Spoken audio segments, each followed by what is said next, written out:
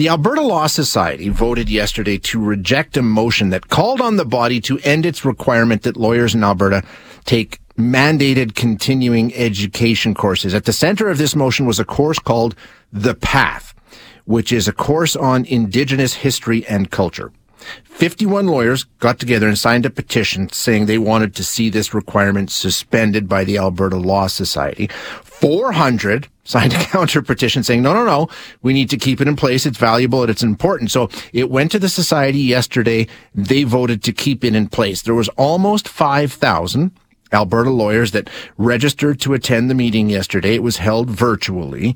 In the end, 2,609 votes against the motion, 864 votes in favor. So 864 were in favor of ending the education.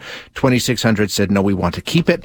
The Law Society said that 3,473 votes were cast. And that's how they broke down. So the mandatory continuing education, specifically The Path, will continue for lawyers in the province of Alberta. Joining us now to talk more about the course itself and this struggle, this fight, is Corin Lightning Earl, the legal director at the University of Alberta's Wakatoan Law and Governance Lodge. I probably said that horribly wrong. Corin, was I even close? You're pretty close. Was I? It's Wakatoan. Wakatoan. I had the emphasis on the wrong syllable. Okay.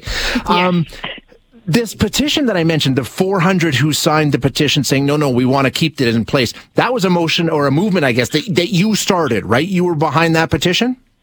It was myself and my 4 colleagues. So there was 5 of us that got together, and each of us brings different gifts. And mine is vocal advocacy.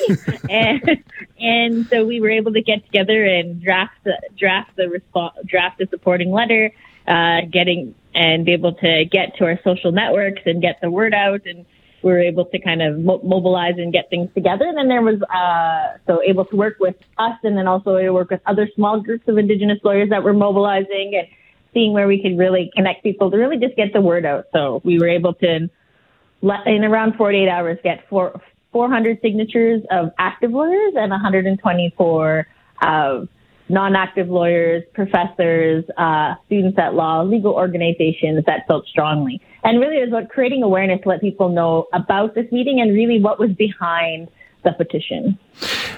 Let's just back up and talk about the course itself. It's called The Path. What is it? How long is it? How intensive is it? What is the content of it? So The Path is, it was a free course offered to a gift to the lawyers, really, about the history of Indigenous people in Canada. It takes about 5 hours to go through. You can't fail it. Okay.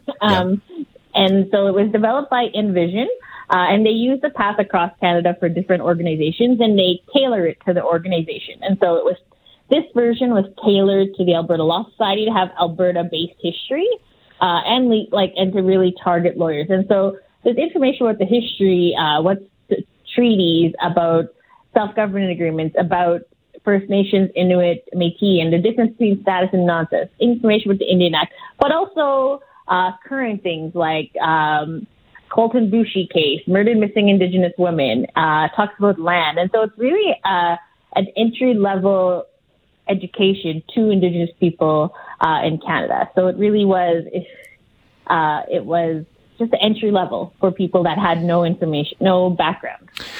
Okay. Couple of things. First of all, why is it important? Why do you think this education is something that lawyers should be required to take?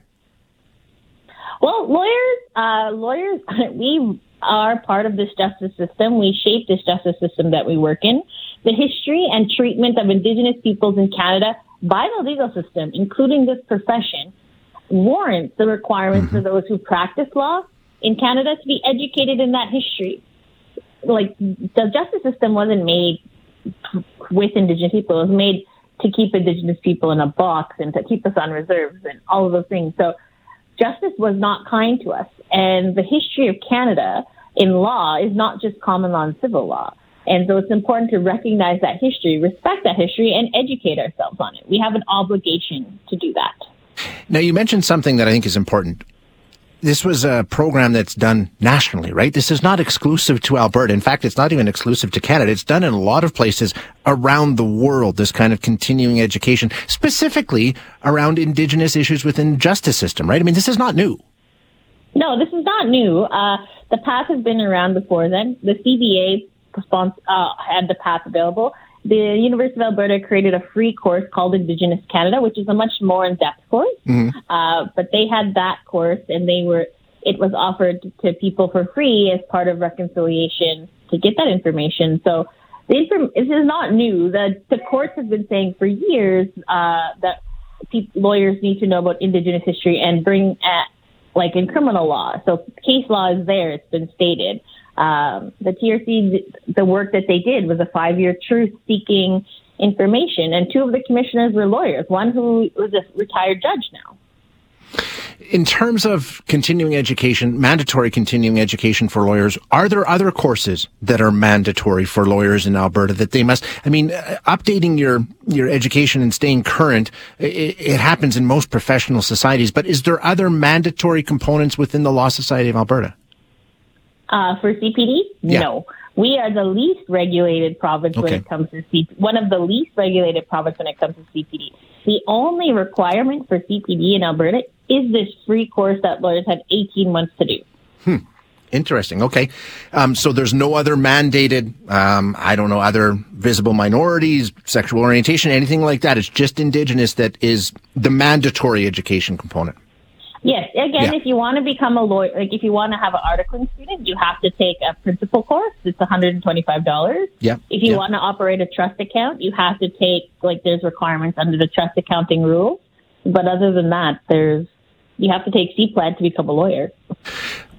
When you take a look at the way this whole thing happened and the way that it unfolded, it started with 51 signing the petition. There was 864 votes in favor, but overwhelmingly, 400 signed the counter petition. More than 2,600 voted saying, no, this education is valuable to us as lawyers. That's got to be gratifying, right? Yeah, it's not every day we get to win. Yeah. So yesterday we got a win, and it feels good. Outside my office during that 2-hour session, I was 15 law students, 15 Indigenous law students outside my office in our lobby. They were having their own meeting for their student organization, but they were eagerly waiting. They'd come in and be like, "What's it now? What's going on now?" And so this for them shows that this practice of law, this space, values them, values their history, values their identity, and that we are creating safe places for people, and we are creating space for Indigenous people, not just in all areas, but in law, where it's really important. Where if I walk into a courtroom, people still think I'm lost. They don't think I'm there being the lawyer. So it's really important and valuable, especially when I think about those students and how it was like waiting for these results. That could really have an effect on whether they continue in law school. Yeah. There's an interesting question on the text line, and it's something I never thought of. When we're talking about the justice system, it makes perfect sense. I understand exactly why this course is important. But somebody's saying, well, what about if you're a real estate lawyer? You're never involved in criminal justice or anything like that. Do they require this course? And is there value to them in taking a course like this as well? There is value. Everybody should be taking the course, because if we're interacting with Indigenous people, we don't just interact with Indigenous people. Are not just people of poverty. And we are strong sovereign nations. And guess what? I'm a homeowner. I would like a realtor that understood my thing. What if a band wants to purchase some land, or a Métis organization wants to expand their settlement?